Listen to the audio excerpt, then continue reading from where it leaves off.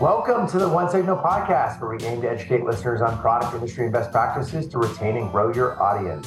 This is your host, Josh Wetzel. We've got a great guest today for you, Julia Poppe, a product marketing manager here at One Signal.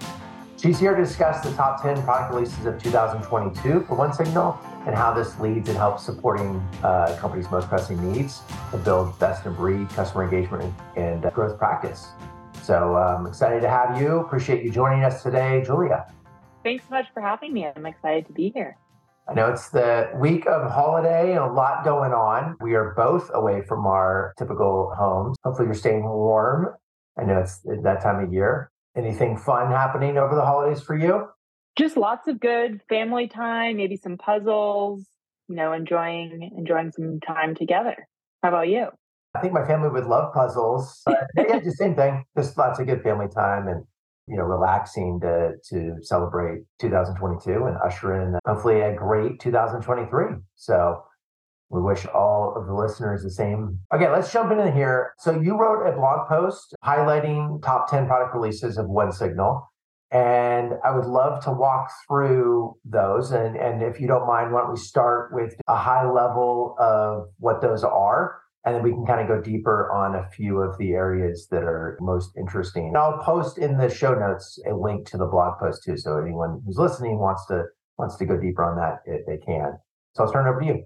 Yeah, definitely. It's been a big year for the team. A lot has happened in just a year. So yeah, covering a lot of areas, but I kind of think about some of the major improvements we've made in a few buckets. So there are tools we've added so our users can do more in less time. So meaning that we've built things that will save folks time and resources. So we built, One Signal's new email provider, which makes it easy to add email to your messaging mix.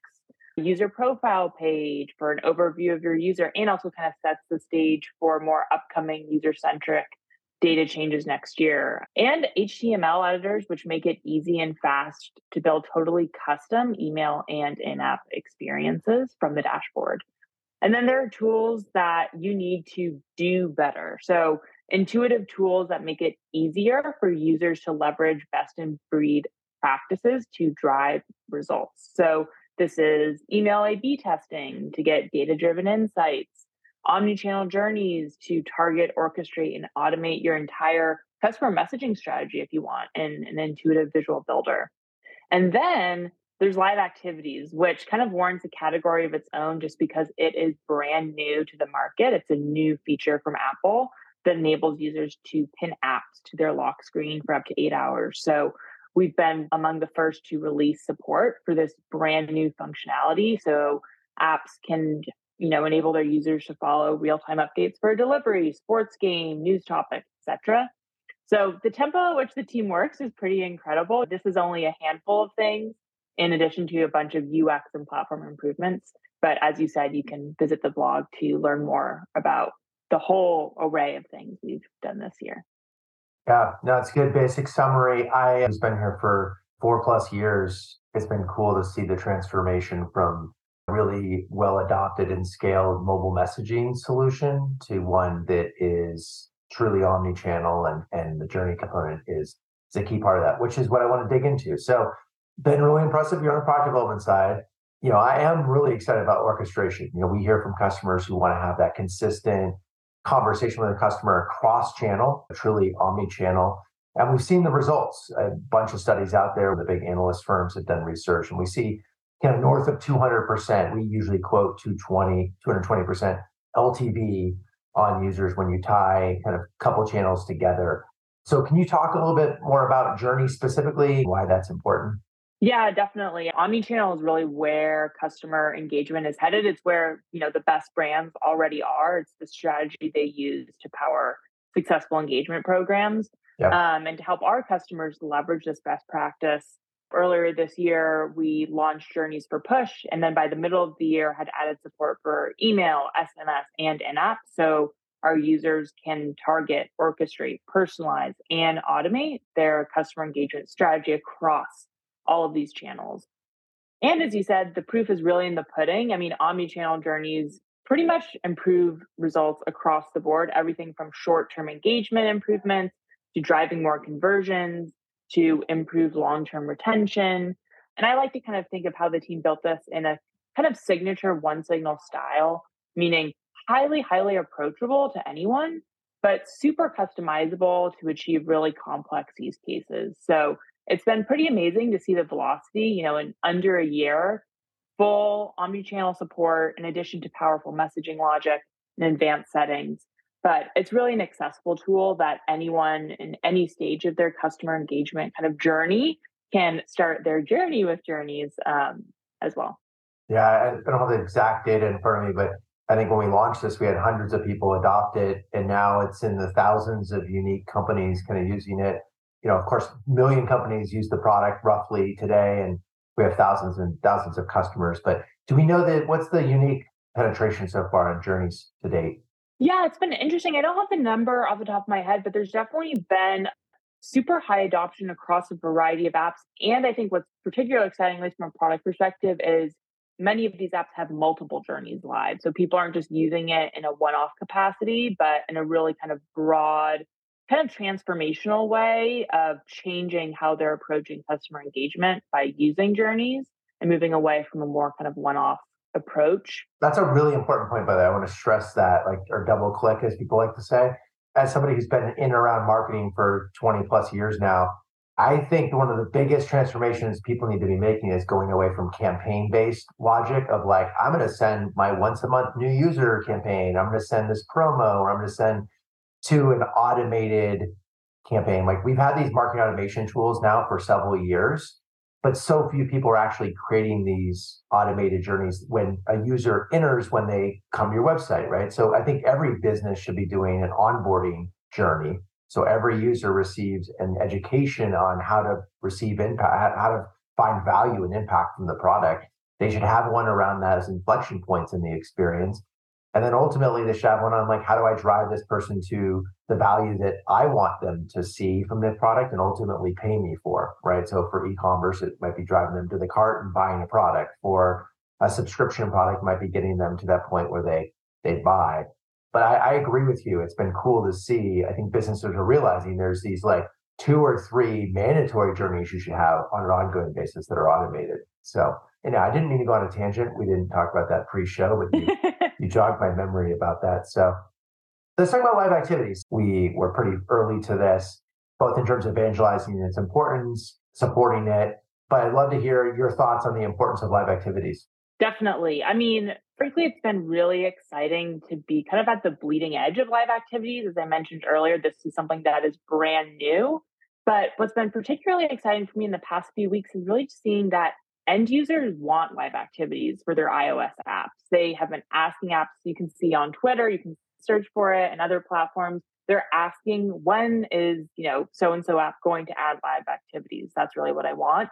And I think this demand reflects kind of what the team was betting on and recognized as well really early, which is that live activities fundamentally improve the user experience with a delivery, activity, order, flight, the list goes on, because you can have a new dynamic, personalized view of this transaction or experience from the lock screen rather than a series of individual notifications. So now it's really up to iOS apps to leverage this demand towards their unique business goals. We've seen folks use them as a premium feature to drive free to paid conversions, or to offer live activities for free, but as a way to actually prolong and extend engagement with an app over time. But I think what's been particularly exciting for me, kind of taking a step back, is that with this new feature, Apple has actually given apps the ability to surface their apps live info on some of the most valuable real estate out there, the iPhone lock screen. And so this feature really aligns with this broader trend of, customers want a dashboard or a For You page. They want one place they can go to see the things that they care about in a curated way. And this is kind of what live activities enable for consumers and for mobile apps. So you can add your favorite apps to your kind of personal dashboard, AKA the lock screen. So you can follow the things you care about at a glance.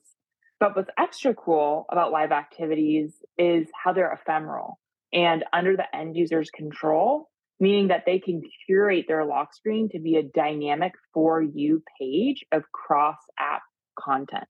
So I think it's super powerful. There are so many use cases already, and I think there's probably more to come. But yeah, it's been really exciting to see all the building and development that's happened already. Yeah. Yeah, that's cool. I'm excited for it. I'm curious to see all the wide ranging ones. We work with some obvious examples, food delivery services, just general on demand, and then sports leagues, media companies. Those are the examples that Apple are promoting. But I think there's going to be a lot of use cases that maybe Apple hadn't even thought about. So that's cool. And then lastly, let's touch on email because that's a big theme for us. And we've had our own email product for almost 4 years, but it was dependent on you having a relationship with SendGrid or Mandrill or Mailgun and bringing those keys, and then you could orchestrate and send messages, compose messages using the OneSignal solutions. We talked about adding email to journeys, so now you can orchestrate cross-channel journeys. But we've done so much more. We released our own version, which allows you a free offering up to 5,000 emails a month. You mentioned the full HTML editor, A/B testing, bunch more analytics. I'm curious, explain your thoughts on how much the product has improved, and then specifically, what are the kind of the near-term improvements to make email useful and achieve our vision of being a great solution for transactional and marketing use cases? Yeah, it's been pretty incredible. I mean, across the board, but particularly with email, how much has been done in the past year. Adding our own native email provider to sit alongside our email integrations, fully customized HTML editor, adding it to journeys, the list goes on. It's a lot. And not to mention all the other improvements, enhancements along the way. But kind of how I like to think about it, I think one of our engineers, Joe Lorendi, who wrote a blog post about building OneSignal's new email provider, said it best. OneSignal is building the email tool that every business needs. And I think for me, what's really exciting and a key term in that phrase is building. The work isn't done. We continue to ship and release at an impressive velocity. And so thinking to kind of the year ahead, I think a big theme will be giving our customers more control over their email program holistically across transactional and email marketing. In the past, I've managed both transactional and marketing email, and very often these are separated in different tools, highly siloed. And different tools means double the work to maintain the basics and limited sharing of data, et cetera. So I'm really excited for the improvements coming down the pipeline that will enable people to consolidate, to move towards being able to manage both of these programs from one place, not only because it will save time and resources, but also because consolidating data means that you can surface new insights that can help you drive better results. That's great. Well, I really appreciate your time going over all this stuff. I know it's been a long year and time for a little bit of rest and relaxation as we head into the new year. So thank you very much, Julie, for joining the podcast. It was a pleasure speaking with you again. Thank you so much for having me. As always, it was a pleasure. Awesome. Thank you all for listening to the OneSignal podcast. You can find us at all your favorite directories. Please continue to listen. If you enjoy the podcast, we really appreciate a positive review. If you're looking for great customer engagement software, again, used by over 1 million companies across the globe, please go to onesignal.com and try it today for free. In the meantime, have a great day. Happy New Year. We wish you all the best. Take care. Bye-bye.